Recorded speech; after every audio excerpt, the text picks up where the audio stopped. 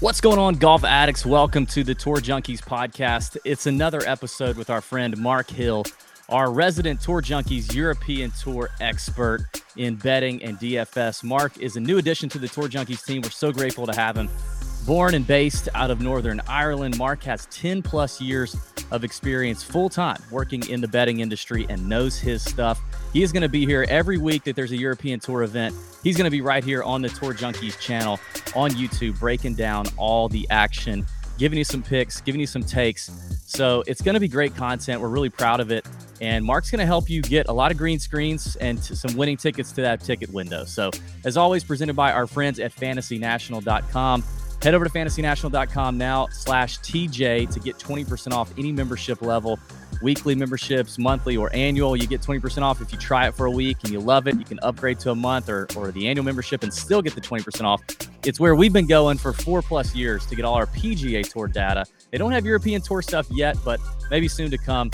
But if you're looking for that, if you're betting on PGA Tour, playing DraftKings, anything at all, fantasynational.com/TJ is where it's at, and all the data is licensed by the PGA Tour to Fantasy National, so you know it's good.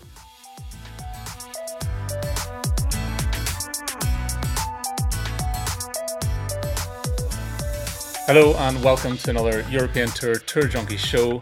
I am delighted this week to be joined by Tom Jacobs of the Mayo Media Network, Odds Checker US, Lost for Words podcast. As you can tell, a lot more versed on European Tour stuff than me.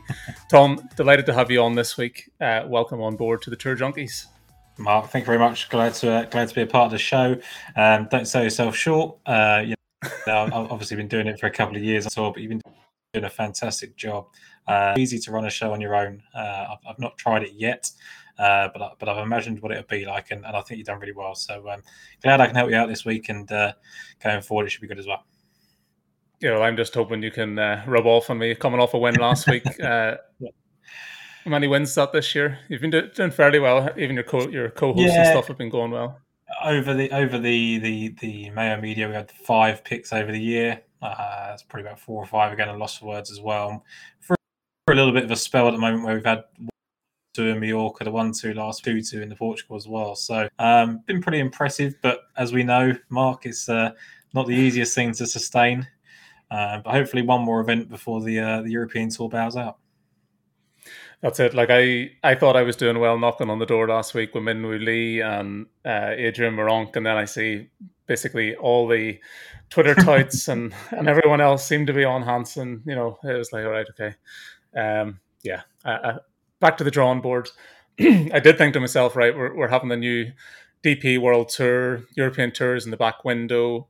Things are all going to change, and then I can change it up. I can rip up my model. I can get this off season, and then I hear we're back going again in another week or so. So no rest for the wicked. It's like the PGA Tour. I think the lease takes off a week, and we haven't even got that this time. We're down in South Africa next week. A lot of Challenge Tour guys to learn about. So there's going to be plenty to learn, Mark. But we can figure it out and get moving before the year's end. That's it. So this week we're off to Dubai, but I want to just get a bit of a background about yourself. So as I said before we come on, a lot of my PGA betting was sort of built around what I was doing.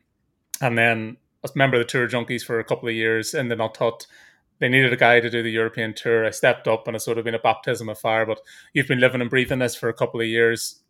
Firstly, where do you find all the time to watch the European Tour, PGA Tour, put out content and maintain a job? So just a little bit of background about yourself would be great. Yeah, so I think it's probably dating back to maybe 2012, 2013. There was a guy called Mark Golf Bets for people out there that have been following along for a long time. And he used to produce these form sheets, right? It was literally just course current form. And I just did some bets with that. You know, me and my dad were just betting every week on golf. Figured we were doing quite well, and I sort of dived into it. And it was originally a website called The Football Family, which we branched off into the Golf Family. Started doing a lot of written content. I've got to be honest, got a little bit disillusioned with just writing every week. I think there was quite a saturated market. And then when the lockdown happened, the pandemic happened, I decided to launch the Lost for Words podcast. Had a lot of good guests on there. Me and Jason obviously now run the betting show each week. And now obviously part of Pat's Mayo Media Network as well. So really, really fortunate to have a lot of places to talk, and Oddschecker US now as well, PGA Tour content. So just like I say, it's just reps. Like just constantly just talking golf. How I fit it in, I don't know. I've already done 3 shows this week, and you know what? It just never gets dull. Like that's the best thing about it. Like especially like there's just so much going on. The times don't work out. I mean, the round was basically over the last 2 times I woke up at the weekend. On the Thursday and Friday. But the weekend was not so bad. But you do get some decent events during the year where it works out better. Yeah, it's one of those ones as well. I think we touched upon it. PGA Tour, you have an abundance of stats and websites and information to hand.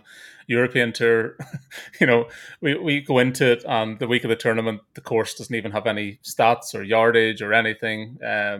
Each week, it's a lottery whether we're going to get strokes gain data for individual players within the field, and it's a different kettle of fish from the PGA Tour. I can't remember which event it was, but they actually had the caddies doing the strokes gain data at one of the European Tour events. Mallorca was definitely one. And I can't remember the guy who it was, French guy I think it was. He had strokes gain that was like, it might have been Gourier, it might have been Seagrass. Yeah, his approach numbers were like 12 strokes gained, and it was like that's just absolutely true. Like he's in like 47th place. This is inaccurate. So interesting to see how it goes on. I know I've talked to one professional bettor, and he says when he approaches the European Tour, he basically just knocks out the bottom 15% of the field before he does any stats or adjusted numbers or anything at all. Just knock out the bottom 15-20% of the field. It's a lottery whether you're going to get stats for them. And the big difference with the PGA Tour to European Tour is that you have I don't want to be derogatory towards the bottom end of the European Tour at times, but a lot of amateurs come in, a lot of locals come in, and will sort of skew those numbers, if you like, if you're working off strokes gain data and that kind of thing. So he just wipes out the bottom 15-20% of the field and really does his adjustments based on everything else. So I think that's pretty smart. I think it's so hard. You say you've got Fancy National on the PGA Tour, really good stuff. We've got I use tour tips over here. That there's some good data, but it's not quite up to the level. I mean, you go on, like you said, the European Tour website is so basic. 1 week we had a course where there was just 18 holes at 440 yard par 4s. So it is a bit of a lottery, but we know what we're dealing with this week, and that's the main thing. That makes a big difference, and that brings us nicely into the course breakdown and key stats. So this week we are at the Earth course of the Jumeirah Golf Estates in Dubai, which follows on from last week's tournament at the neighbouring Fire course. Par 72, 7,675 yards. Greg Norman designed course. Bermuda greens, large, undulating, fast, firm, not to everybody's liking. So that might be a differentiator for us this week. Measuring around 12.5, 12.6 on the stimp. Course itself, a little less exposed than last week in terms of to the wind and the elements. But definitely plenty of length. Stuff I've looked at this week in terms of the stats then.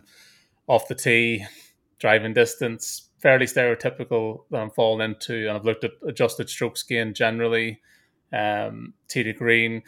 Putting, for me, the putting side of it, you really have to look at quite niche golfers who can adapt and play well on fast greens. So there is at least one guy I'm fading this week in the DFS side of things, and obviously in my matchup as well for best bets, where I think he prefers slower greens and has his eye in on those sort of things. So I'm taking one on. Anything in particular that you've looked at this week in terms of stats? And obviously we have a lot of course history to work off as well, which helps. Yeah, I think one obviously the course history helps a lot. I think there are certain events in a season where it counts for more than others. I don't think it's any real one standout. Like if you look at the winners here in the past, you've got Matt Fitzpatrick, you've got John Rahm, you've got Danny Willett, Rory McIlroy, Henrik Stenson. It's so broad. Like generally speaking, other than Matt Fitzpatrick, it's kind of just pure ball strikers, green merchants. Alvin, Robert Carlson, early winners here, like long off the tee. But if Matt Fitzpatrick can win anywhere, then you know that it's a kind of course that sets up to anyone that's hot that week. I think, like you say, it's just going to be getting the putter hot. Slightly less exposed than last week, but I think the form I don't necessarily think it's massively beneficial to have played last week, but I think those that did play well last week can carry that over. And I also think that just generally Middle Eastern form, like if you play well in Dubai, there's a classic. If you play well in the Abu Dhabi Championship, that's always really going to serve you well here. Yeah, absolutely. And it's completely remiss of me. I missed out on the podcast juice, and it sounds like you've rated the old Christmas store from last year. What have you on this week for the podcast juice? So I've got a stout about it is called, and it's supposedly a vanilla stout, so a really fancy version of a Guinness. All I can tell you is it tastes like an ashtray. I'm going to get through it because that's part of the show. But it's good stuff. It's going to get me going. I've got a day out in London tomorrow as well, so get started early. And cheers, Mark, for having me on. Cheers. Well, I am in exactly the same boat in that for the second week in a row, I didn't get to the off license or the liquor store, as you call it in the US, to sort of find a niche beer or a niche drink. Dubai, as you know yourself, it's quite difficult to get alcoholic beverages, full stop. You flagged one to me on Twitter that's sort of a niche beer, but I've had to end up rating leftover Christmas stock from last year, and I am on Disaronno, which is obviously an Italian liqueur. So cheers, Tom, and welcome, as I said, for the show. So we will have a look at the top of the betting board then. And it's one of these weeks where it's obviously a condensed field. I think it's a 53-man field. We were looking at the tee times earlier, and poor who was it? Sorry, James Morrison. Is on his own. Like for me, if you were inside that top 60 race to Dubai all year, sort of on the bubble, and then they turn around to you and you finish 55th, or Andy Sullivan like last week thinks he's maybe done well, got over the line, and then sorry guys, it's going to be invite only outside of the top 50 available players in the race to Dubai, and you end up on a field of 53. You don't even it out at the minute. So logic, I have no idea where it comes from on the European Tour at times. The invites as well. I mean, look, Lee Westwood was the winner of this whole race to Dubai last year, and he's not here. And the year that he had, I know he's tailed off and things like that, but you start inviting. I understand Patrick Reed's a pretty good supporter of the European Tour for all his negatives that people have about him. Sergio Garcia is a stalwart of the European Tour and just played pretty well at the Ryder Cup again. So I can understand why they're here. But Andy Sullivan, what was it? I mean, he was just 5 birdies on Eagles to finish off, thinks he's got in, fist pumping all the house, and gets told he's not in. And Podrick Harrison was sweating in the entry as well. So it was tough. I mean, it's not a good look. The people that could win the race to Dubai this week, it's not great for the European Tour. That's all I'll say. I think that's probably something we should touch upon for anyone that's not familiar. The format this week is sort of twofold. We have the normal tournament. That's what the bulk of what myself and Tom are going to be talking about. But there's also the race to Dubai. And how many guys, Tom, is it that can actually win the race to Dubai this week? So you've got Colin Morikawa, Billy Horschel, Tyrrell Hatton, Minwoo Lee, Matt Fitzpatrick, and Paul Casey. Colin Morikawa is leading the way, and I think he played one regular European Tour event. So it's a tough scene. Yeah, at least Billy Horschel won at Wentworth. That's it, and we'll come upon the picks in a minute. And Billy Horschel is one of the guys that's going to make my card, so it is that. Like when I'll get into it whenever we go over the actual card, but certainly with Billy Ho, he's been a good supporter of the tour. He's won on the European Tour this year, and still think there's a bit of an inflated price about him, but we'll get into that shortly. Top of the betting board then. So you can make a case for so many names in this field. There is a wide variety of guys that are in this short range. Rory McIlroy at 6-1, Colin Morikawa 8-1, Matthew Fitzpatrick 14-1, Abraham Answer 16-1, and then Garcia and Fleetwood at 18-1. It's a fairly good, obviously for European standards, it's a top end field. We have a lot of names there. I was very, very drawn to Rory this week. The change of coach was something that was drawing me in, going back to basics, obviously coming off a win as well. I was drawn to him, but the price at 6-1, whenever you have such a competitive field put together, it just wasn't enough for me. Maybe it's one of these ones that I'll jump on in play, have a look at round to round, maybe look at some individual matchups as we go in. But at 6-1, I couldn't get there. Elsewhere on the board, Fleetwood's going to be my first pick. We'll talk about that shortly. But I think you can make a case for all those guys at the top of the board. Was there anyone that sort of was on your end of things that you were close to? So I think Fitzpatrick would have been for me, obviously 2-time winner at the event. He's been pretty rock solid all season long. Obviously had that win at Valderrama. The 2 wins and a 4th, about a guy that just repeats form wherever he goes, right? I did like that. It's funny you talk about Rory McIlroy because I just find it really easy to fade him because in betting, obviously, just because when he's 6-1, right? I mean, anyone basically that we put on our card this week, if you do a top 5 or an each way, we'll pay the same odds, and I haven't got to sweat over him winning the tournament. McIlroy is going back to basics. I think there's still a little bit of confusion. I don't think Pete Cowan realises he's been fired yet. So I think that's still a little bit. It sounds a bit that way, yeah. But look, 2 first, a second, a third, a fourth, and a fifth, and another top 9 as well. I mean, he's had one finish that you'd say was really poor here when he was 20th out of 50 or 60 then. So look, it's Rory McIlroy, it's a European tour, but I'll go further down the board. Well, I'm going to start off then with the betting picks, and my first pick is Tommy Fleetwood at 18-1. I ran through, so we talked about it before. Obviously, with Fantasy National, we don't have access to European Tour data. One site I do use, and I know you've referenced it on your own shows before, is Data Golf. So I looked at the last 24 rounds, which is something we would do quite a lot if we were using Fantasy National doing PGA Tour. You hear DB and Pat on the main PGA Tour show talk about Fantasy National all the time and looking at the last 24 rounds in different categories. Tommy Fleetwood grades out second in this field in adjusted strokes gained total at the minute. So he's got the form on his side. And at 18-1 compared to some of the other guys who are ahead of him in the betting side of things, I think he's starting to put the game together. Looking at it, obviously got win equity, hasn't been there the last 2 years on tour. He is always making the cut, or 9 times out of 10 he's making the cut. I think it was 3 missed cuts this year in 2021, but hasn't got across the line for the win. He's a good enough golfer to get there, and we've seen, as I say, recent form. He's heating up nicely. Last missed cut was a way back when at the PGA Championship. 3 top 10s of late at the Italian Open, Alfred Dunhill and the Zozo back on the PGA Tour. And warmed up nicely then with a T13 finish last week at the Fire Course. So a player that for me has the win equity long term. He's been out of form for the last couple of years, but we're seeing signs on the board now that he's starting to come back around. 18-1 in this field, I'm happy enough to take a chance over some of the other guys that are around him at the top of the board. I could have made a case for like Sergio Garcia. Obviously, course form ticks a lot of boxes there. Matthew Fitzpatrick as well in terms of the course form. And then you take the other guys at the top of the board with Morikawa and Answer, and maybe not having a few more question marks about how they adapt over here. So especially Answer as a course debutant. So Tommy Fleetwood at 18-1, he starts my board. Have you any thoughts there?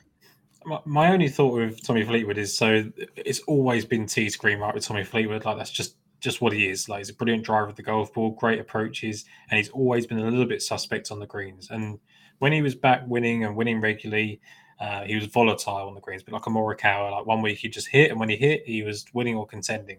And the last couple of years during the pandemic and stuff like that, I think he's been quite mentally affected. Young family, I'm guessing. I don't know. But he seems to have not been right. And I think that's slowly turning around. I think either side of the Ryder Cup, we've seen some good performances. You look at the current form, he's obviously 5th in the field for that, 2nd, 7th, and the 13th recently. But I think maybe because I've watched too much of him recently, just on the putting greens, visually just worries me. I mean, because Wiesberger, who I'm going to come on to in a minute, is not putting well. But he's hitting the ball better than Tommy Fleetwood, and I believe that Wiesberger can make more putts than Fleetwood. Now, I'd love Tommy Fleetwood to prove me wrong. He's an excellent, European Tour player, brilliant ambassador. But I just think there's a bit more upside in the next guy. Yeah, I find it hard to argue. Would you be surprised if last 24 rounds Tommy Fleetwood is 10th in this field in adjusted strokes gained putting? I would. That surprised After me. Watching him, yeah. Yeah, and I don't know whether they put too much weight into just PGA Tour stuff over European Tour stuff, but yeah, the man you're about to come on to then is Bernd Wiesberger at 20-1. So tell me why you're putting him up as your first selection. Look, everybody's going to be putting Bernd Wiesberger up, so I'm not going to be original by any means. The only way I'd be original was by fading him, but he's by far and away the best tee screen player in the field at the moment. Very similar to kind of like Russell Henley on the PGA Tour for guys that are watching that. He's just a putting stroke away from winning. But there's enough to me to believe that he can just start making the putts when it happens. And I kind of thought stupidly that people would be off him because his course history isn't great. He's got a 4th place finish here, and other than that, it's pretty sad. But even the last couple of years that he's been here, he's put in some decent rounds, and I just think he's a better player than his course history suggests. And yeah, I just think he's got all the winning upside. We've seen him win, 4 or 5 times over the last couple of years. Like, we know what he is. He's just got himself in the Ryder Cup. So yeah, I love what Bernd Wiesberger is doing. He should have won last week. There's no, obviously I paraded around at a JB Hansen win, but if Bernd Wiesberger had anything like a putter, I think you could have putted for him, Mark, and he probably would have won. But yeah, look, all he needs is a good putting week and he'll win. Yeah, he's on the data golf side of things. He's first in tee to green, first in ball striking in this field, first on approach, 5th and off the tee, and they're adjusted last 24 rounds. But it's that putter, 51st in this field, according to their adjusted stats. Now, as I said, I have a feeling that they're maybe overweighting the PGA aspect against the European Tour fields, but certainly the putter is the one that he has to come around. Generally, you've been doing this for a long time, do you find that poor putters, when it's fast and firm over slow, do you find much difference there in terms of even putting surfaces? We're Bermuda here. Do you get a chance to really dig deep into do poor putters do better on a faster surface over a slow surface, anything like that?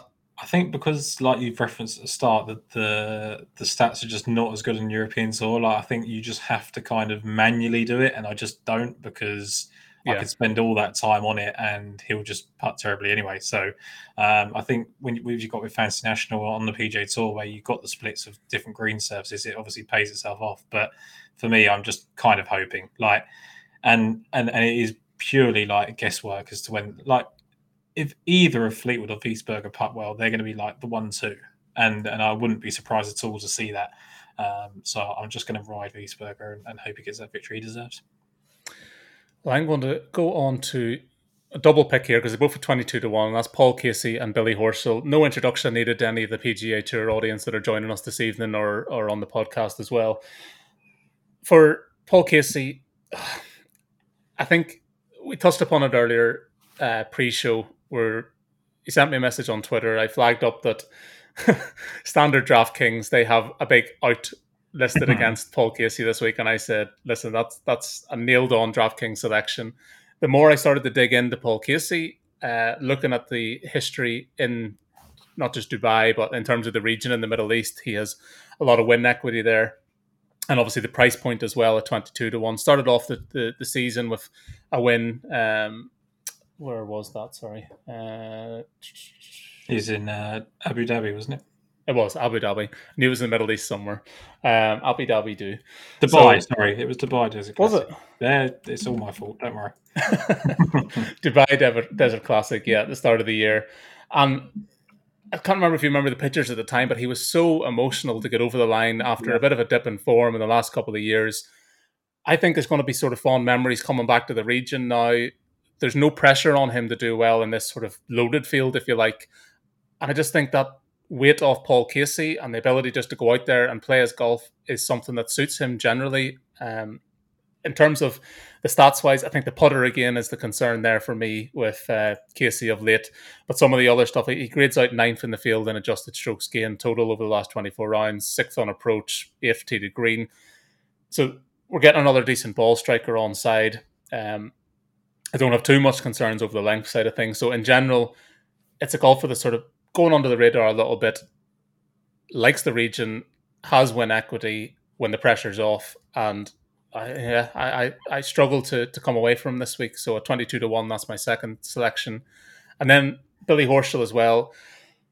Yeah, you opened up the show by saying that the likes of Colin Morikawa and stuff, they haven't really done their service to the European Tour this year. They're here on majors and that performance, which you can't take away from the high-end golfers. But Billy Ho, anytime he drops into the European Tour, comes over here, again, it's another high-end golfer that just looks relaxed when he comes over to the European Tour. There doesn't seem to be the same fanfare about him, unless the West Ham supporters or players are sort of getting in around him. Won at Wentworth in impressive fashion. And in general, another golfer that I just think at the price point at 22-1, and see him as high as 28-1 in places, lower down on DFS at 9,200. It's a price play for me that Casey and Horschel coming in relaxed and nothing to prove, if you like, against some of the other guys that maybe Rory has a bit more pressure on him. Some of the European guys have a bit more pressure on them. I'm happy to have both those guys on side this week. Yeah, and a couple of things with that. I mean, obviously, Paul Casey, you saw that not being a pressure on him. I mean, if he gets to Sunday and he's got a chance to win, there will be, because he can win that race to Dubai, but it would take a lot. Like, Morikawa's got to drop down, Horschel's got to drop down. Like, it probably still won't happen. And realistically, like you said, I like what you referenced there about how emotional he was from the Dubai Desert Classic. And it was actually the major at the PGA when Morikawa won that back at Harding Park, where it really looked like he was really jubilant about it, and he realised that he'd done basically everything he could have done that week, and Morikawa just beat him, and that's a really good feeling. Like, you didn't throw it away. There is nothing else that you could do. So I think he's in a really positive place. I think that if he gets in amongst it over the weekend, he'll be fine as well. As I said to you earlier, if you're taking someone a bit further down the field, it's got to be someone elite, and him and Billy both fit in that bracket. There's a question from Colin Thompson about, is Paul Casey out of the field? He's not. The out sign is just lingering over from a couple of weeks ago when he pulled out on the PGA Tour at the Zozo. So no concerns there for Paul Casey. Billy Horschel's funny because he loves West Ham, apparently. I think this is good for it, whatever his agents have set up, right? But he got asked what was his favourite golf course in the southeast of England. The person that asked it was probably expecting to say Wentworth, considering he just won there. And he racked his brain saying that he doesn't think he's ever played in the southeast of England. Oh, no, wait, yes, I have, once at Royal St George. So he said Royal St George, and I was like, no, you won at Wentworth. So, you know, that's what I find funny about Billy Horschel. But he's great. Like, and as you say, I think the PGA Tour guys come over and they know they're better than 90% of the field.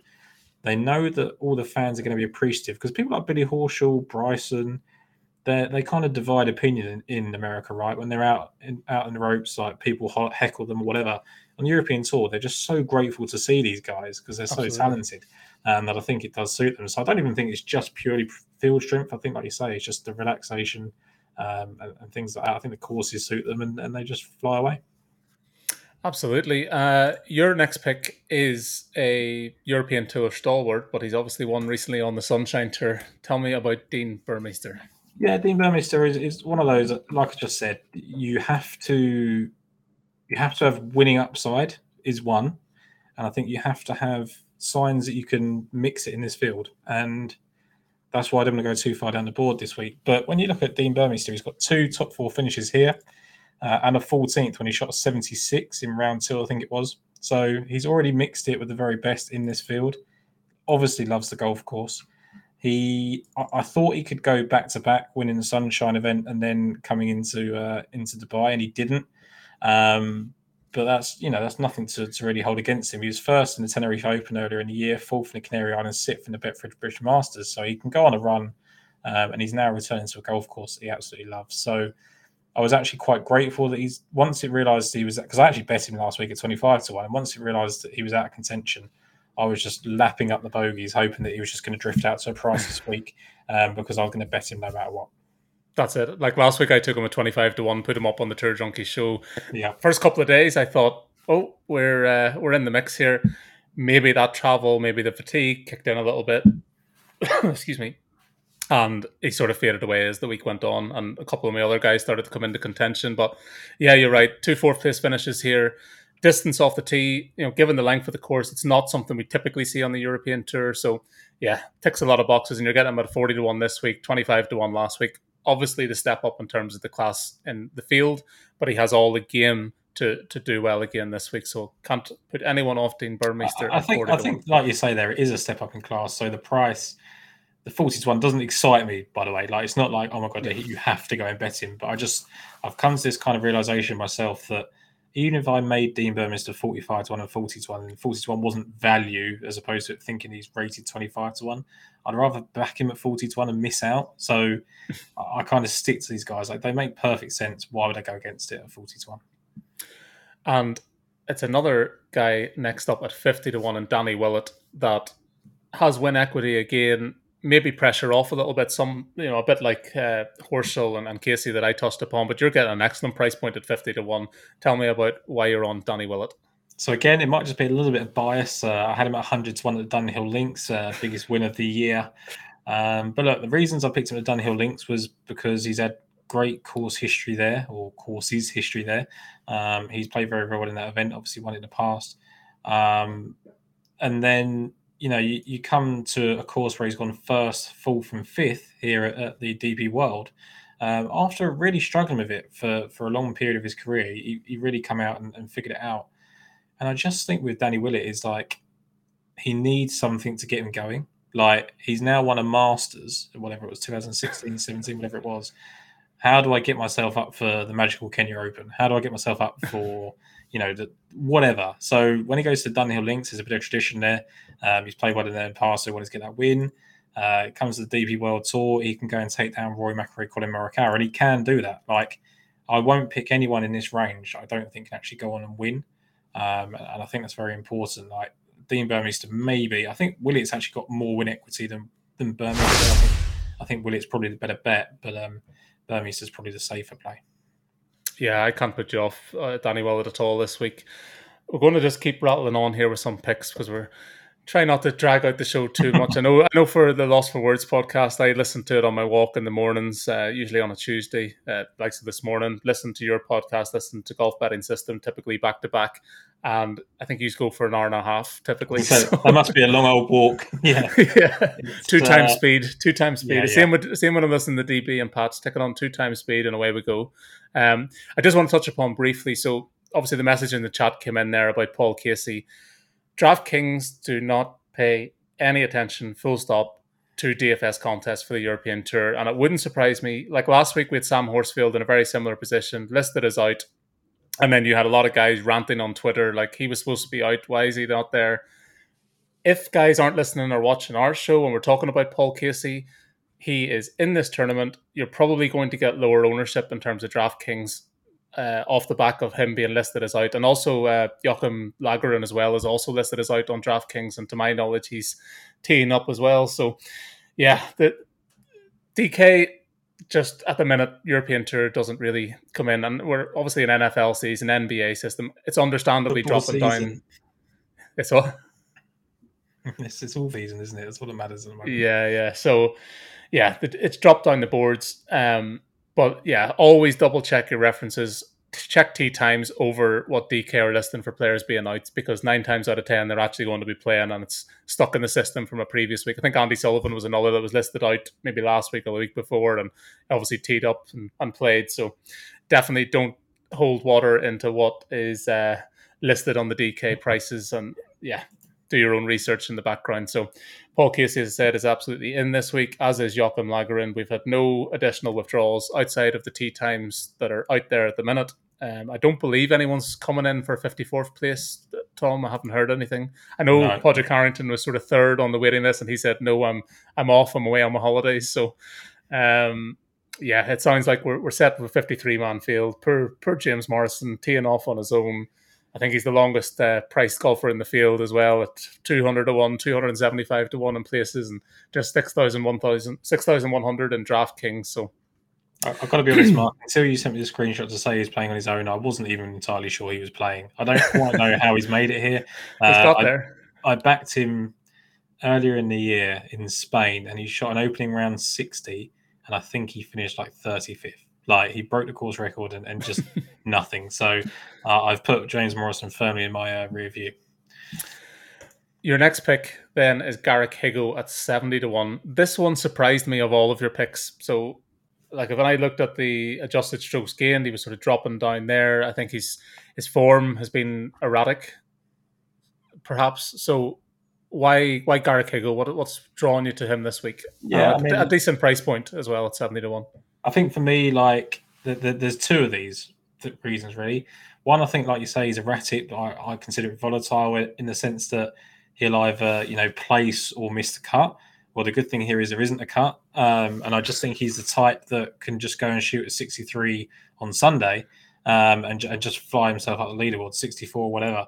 And when you go, I was a massive believer that he was actually a bit of a flash in the pan, and I was obviously wrong because he went on to go and win the Palmetto on the PGA Tour, which, again, maybe a little bit of a gift. Chesson Hadley should have won that there, shouldn't he? But, for me, he's proven himself at the European Tour level. He's now gone and done it at the PGA Tour. last two events, 34th and 64th, are obviously nothing to shout about. But Bermuda, he was really, really good for 3 rounds. And I'm pretty sure he had a 63, I think it was, in round 2, sorry, at Mexico as well. So just for me, I just think that there's plenty of opportunity for him to score. So that 70-1 is more of an each way or a top 5 play for me, just because I think he can climb the leaderboard. And I think he's perfect for DraftKings scoring. Like, I just think he can go on a run and just get some streaks. I think he's a guy that can go in balls when people are birdieing. And, you don't have to worry about the mixed cut. That's the main thing for Gary Higa. Yeah, I can't argue with that. Like, I think he grades out 45th on the adjusted strokes gain, but he's 22nd in the field and off the tee. He's 28th in approach. So the ball striking is absolutely on side there with you. And then some of the other stats as well. He grades out 18th in driving distance. And this is the one from Tour Tips, Stanley's site. So on putts attempted over the last 15 weeks, he's 10th in the field.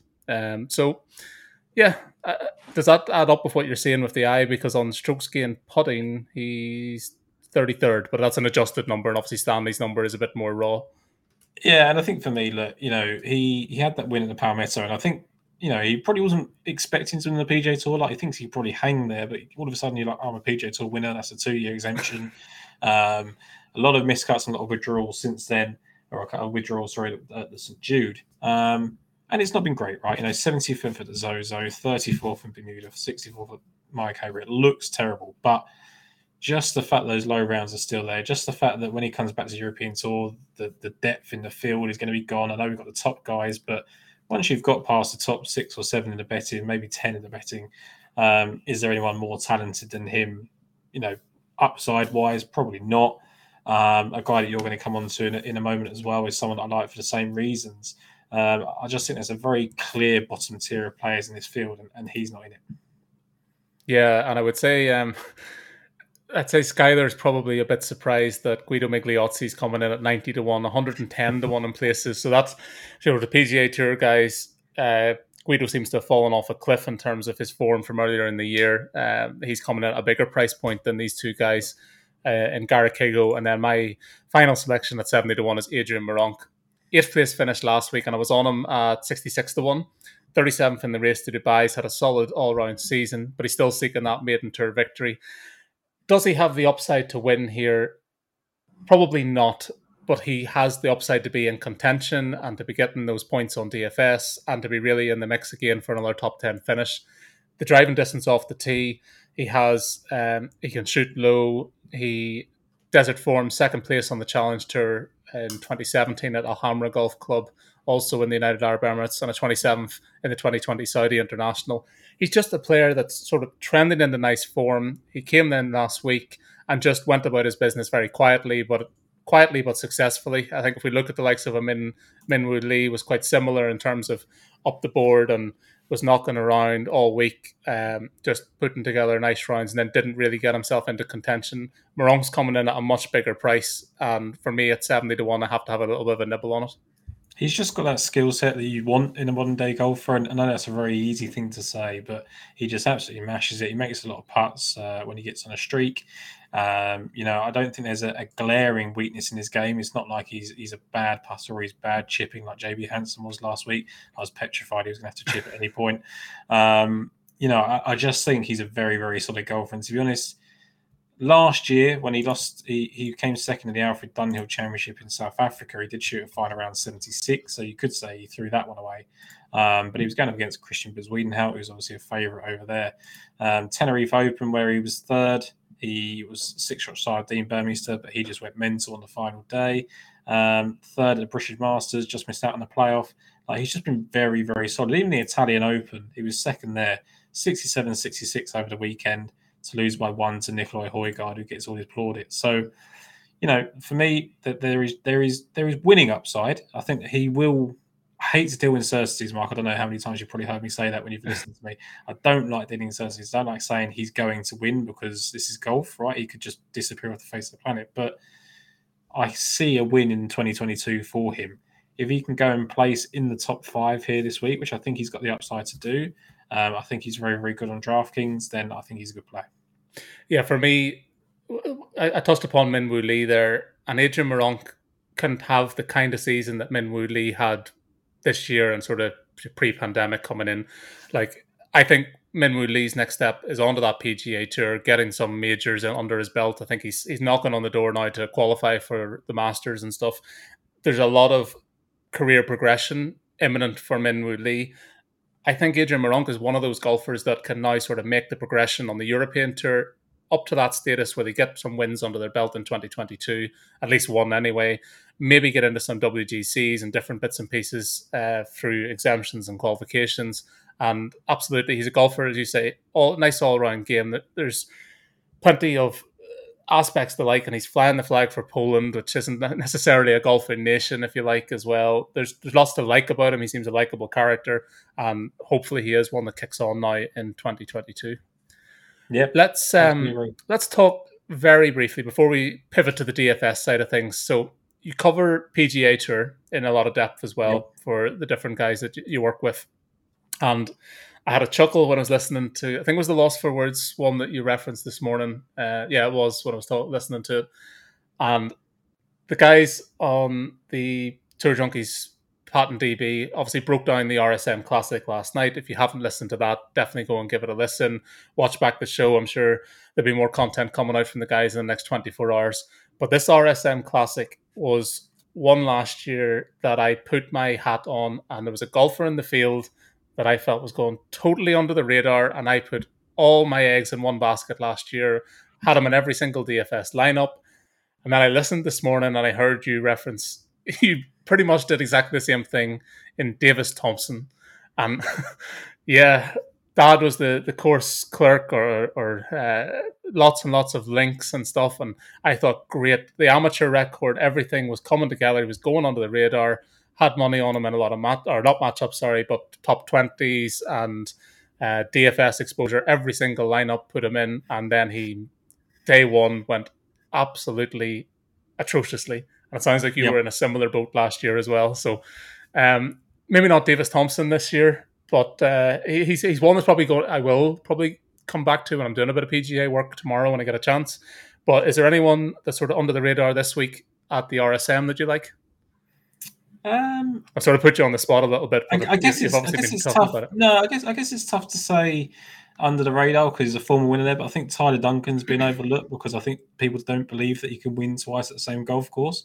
But when you actually look at it, even before he won there, he had a 25th place finish, and he quietly shot a nice 66 on Sunday in Houston as well, which was really impressive. I think he only had one bogey, and for me, it's just people that just cannot seem to think that he can't go and do it, and that for me is wrong.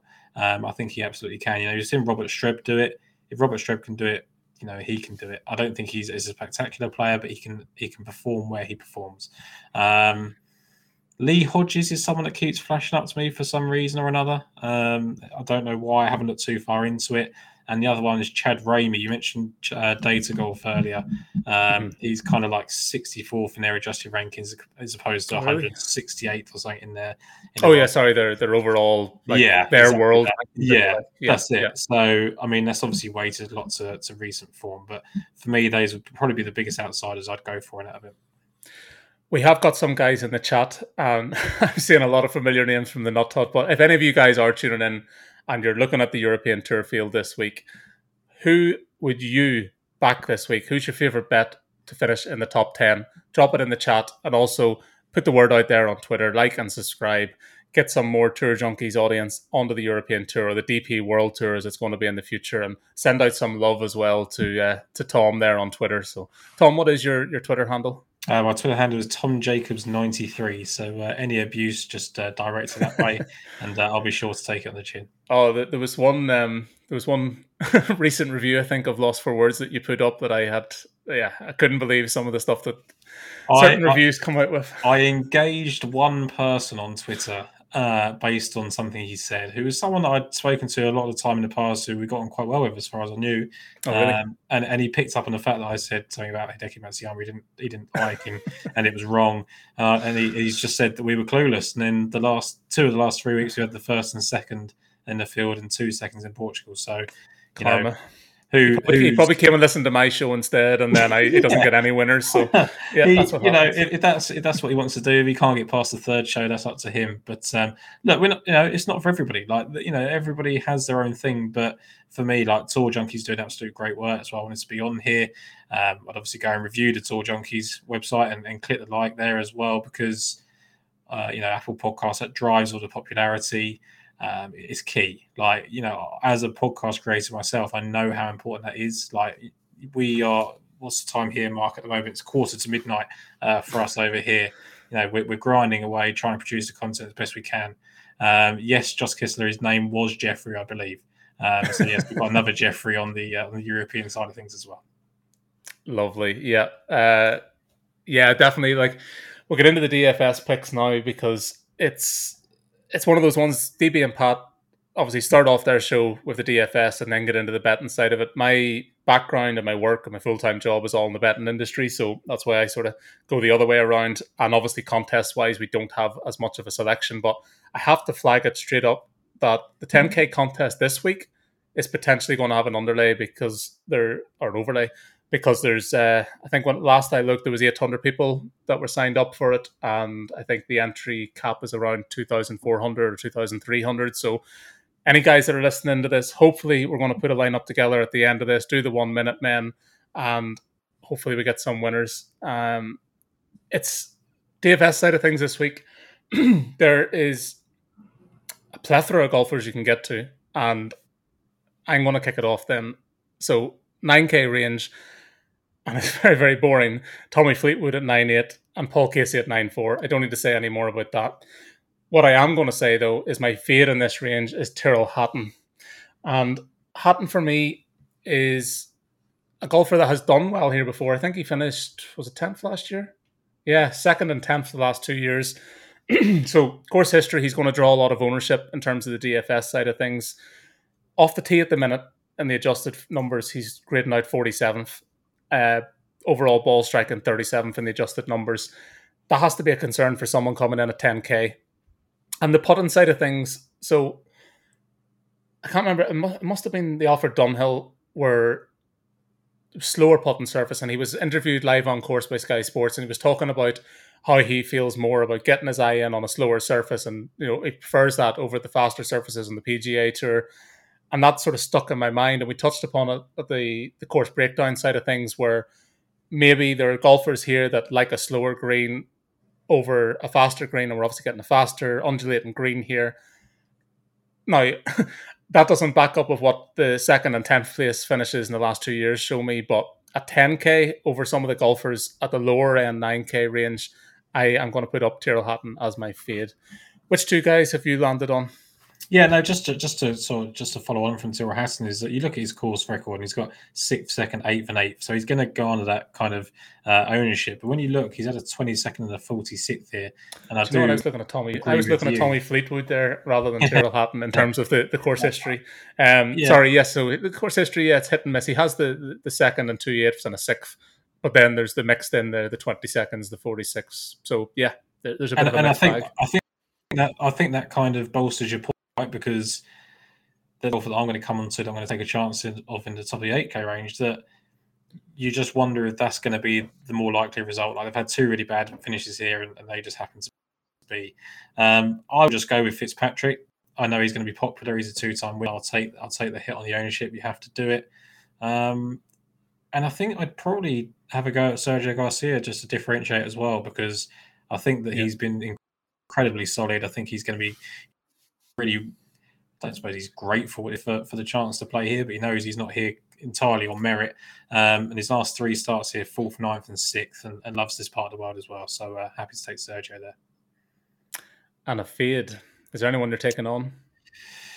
I think it's tough in this kind of range, isn't it? I think for me, if I had to, I will take on Abraham Answer on the fact that I don't know what he's going to do. And when it's a don't know, I'll take a chance. He's not going to be here. Yeah, I think I was between the two of them, Answer and Hatton.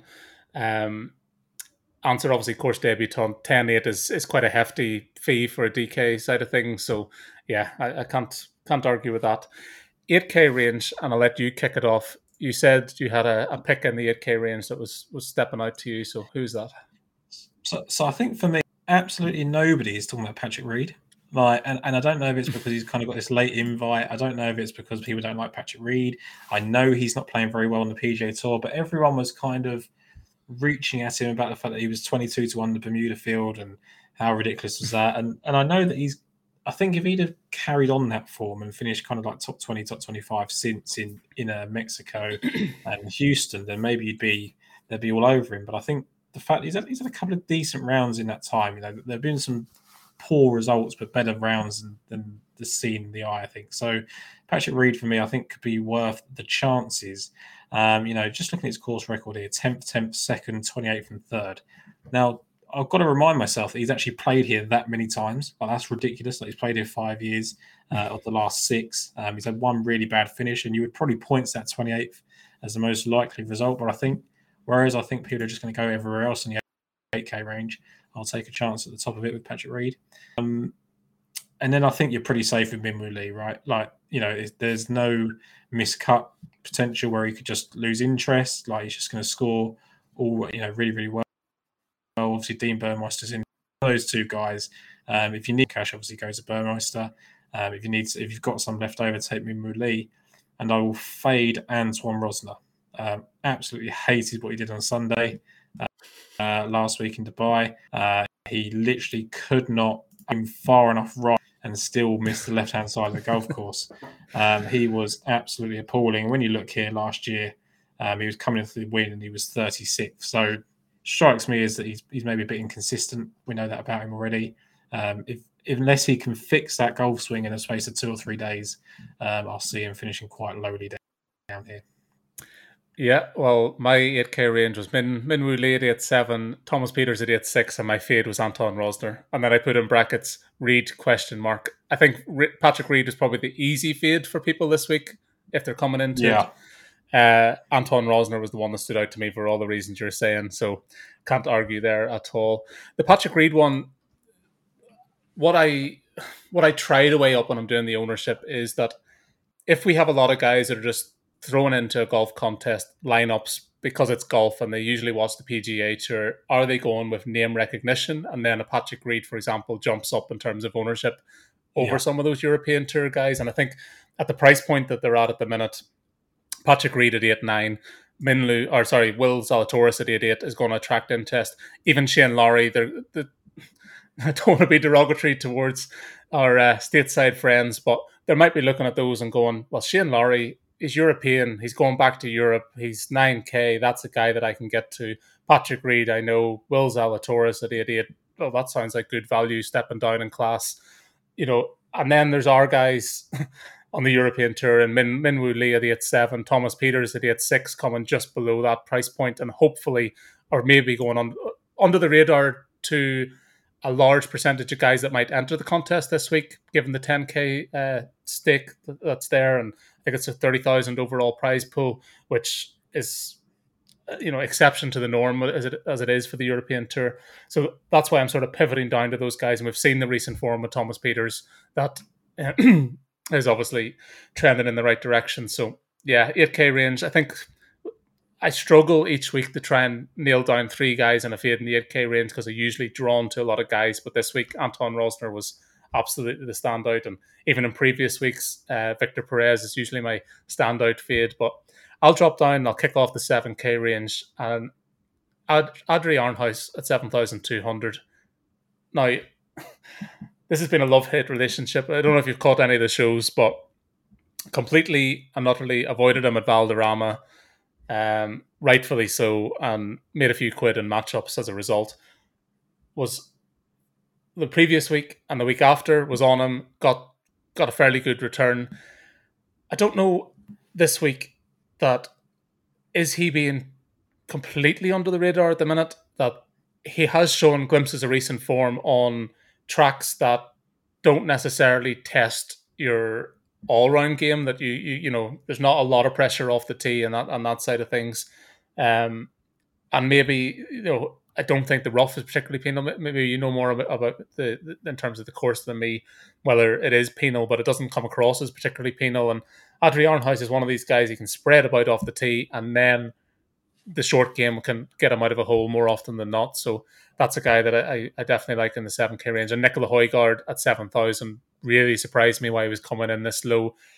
Just looking at a very consistent golfer this year that has almost outdone his brother, who was on the radar long before Nikolai, I feel like, maybe to wider audiences. So two guys that I thought 7,000 and 7,200 I definitely like.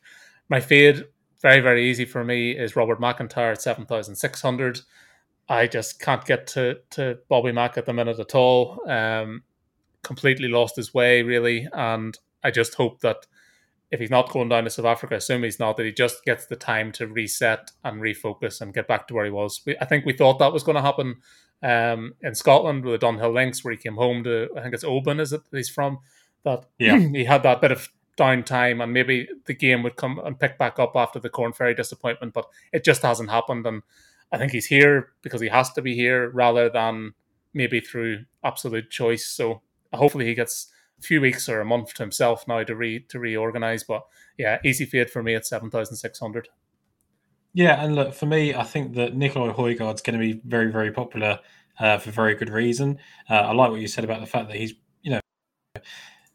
everyone remembers Rasmus because he got the win first, and he's obviously gone on to win 3 times. But Nicolai Højgaard actually comes second to Sergio Garcia very, very early on. He was 19 or 18 even at the KLM Open. Mm-hmm. And when you listen to their amateur days, and certainly from what I've seen over the last 6 months or so, there's not much in between them.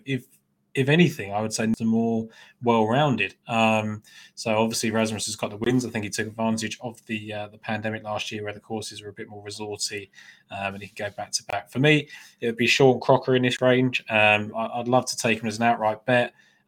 Someone asked me who I'd bet blindly next year on the European Tour, and it was him, between him and Maronk. He's just like, we're talking about Wiesberger and Fleetwood. He's kind of that light, whilst also being worse with the putter. Like, he is putting.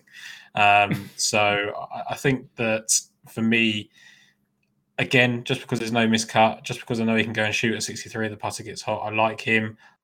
I obviously like Garrick Higo for the reasons I spoke about in the bet. I'll fade Richard Bland in this price range. He's been brilliant. Like, he has proven me wrong all year round, right? But I just think it's got to come to.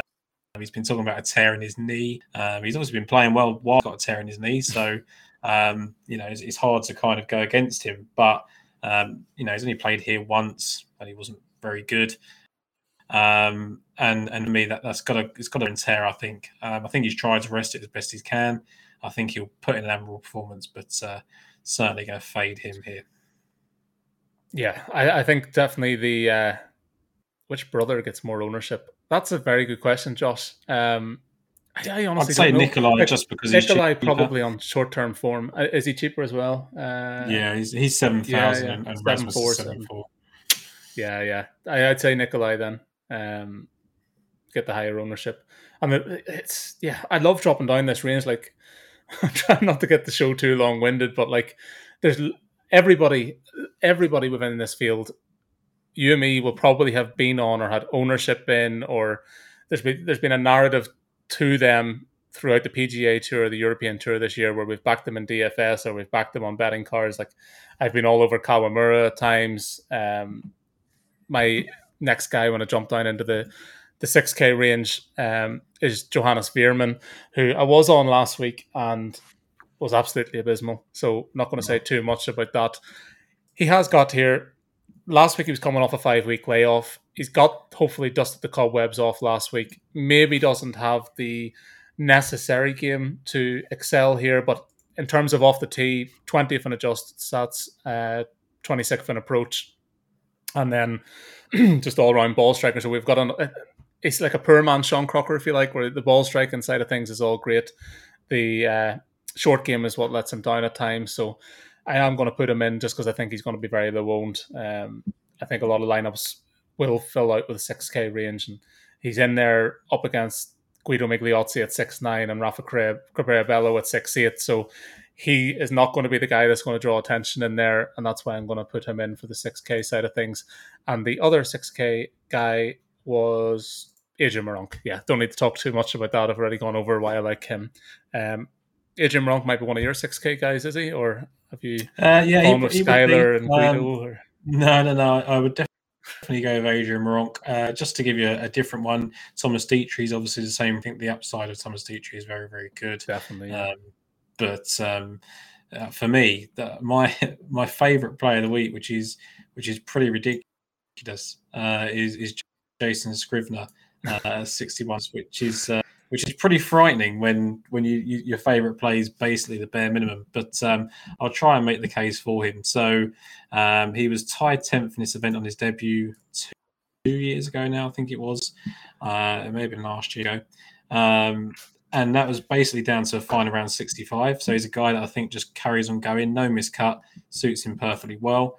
When you go back to his location form as well, which is something you can pick up on tour tips, he had a second place finish to Tyrrell Hatton back at the Abu Dhabi Championship earlier in the year. He's had 2 top 7 finishes in the Dubai Desert Classic as well.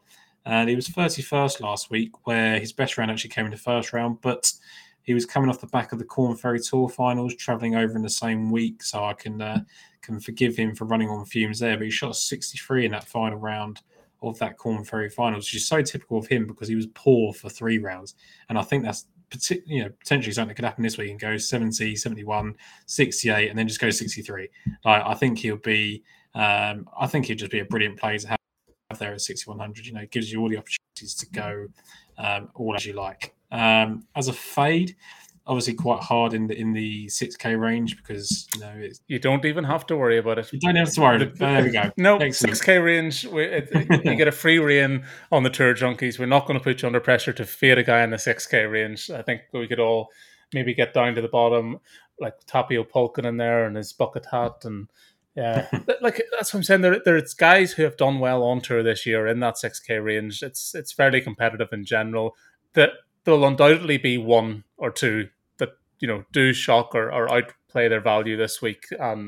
Yeah, it's a range that I'm sure we will dip into on DFS and try and put some lineups in. Which brings me to the 1 minute men. I have stolen this from Pat and DB. I reckon we can be competitive. Say there's 10K at stake here if we can nail a lineup.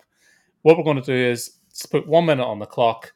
Tom, you're going to kick off. Then I'll do 2 picks after that. Then Tom, me, Tom to round it out. So 3 picks from me, 3 picks from you. Are you ready and up for the challenge? I'm ready. Okay, let's hit it then. And give me who you want in your lineup first. Jason Scrivener at 6,100. And no. Bernd Wiesberger at 9,600. Oh, you're going straight in with 2. Right, okay. Let's see.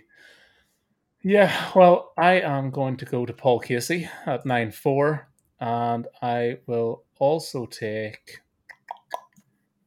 Min Woo Lee at 8.7. We have 8,100 average left, 6,200 on the table, 30 seconds gone. You pick. You pick, and then I'll pick the last. I will take Dean Burmeister. And I have 8.2 to play with. Poulter's 8.2, Willett at 8.1, Perez 7.9. I am going to drop right down to Nicola Højgaard. Let's leave some money on the table. A lot of money on the table. Differentiate ourselves. We've got Casey in there. We did it in 57 seconds. I'm happy enough. So Scrivener, Wiesberger, Casey, Minwoo Lee, Dean Burmeister, Nicola Højgaard. We've left money on the table at 1,200. You have to try and put yourself away from the field. I think ownership-wise, we're going to be fairly on side. We haven't gone to the top of the board, so I'm more than happy with that. Let's just get to the best bets then, Tom. You did put up Jason Scrivener, top 20, plus 260 on FanDuel, probably available on Paddy Power and Betfair as well. And you've touched upon it already in terms of all your reasons as to why you like him. I'm going to go with Billy Horschel over Tyrrell Hatton at plus 140. Really, really surprised the market has gone against this one. I said I've touched upon why I like Horschel. I've touched upon why I like or dislike Tyrrell Hatton this week. plus 140 on BetCris, plus 125 on Pinnacle. So the sharper books are actually fading him. I don't think Data Golf have him on side either in terms of this matchup, but I am more than happy to take Billy Horschel over Tyrrell Hatton as my best bet. And Tom, we've gone over an hour. That wasn't the intention at all, but I am more than happy and delighted you have joined us tonight for this show. Where can guys find you? Where can guys find you? Just to apologise for going over the hour. That's me. I ramble an awful lot. You can find me on Twitter, TomJacobs93. You can also find me on the media network for the European Tour Picks and Bet Show, which will be the DP World Tour Picks and Bet Show soon, and the Lost for Words podcast on Apple, everywhere else, Spotify, Amazon, etc. Excellent. Well, listen, I am more than delighted, as I said, to have you on board this week.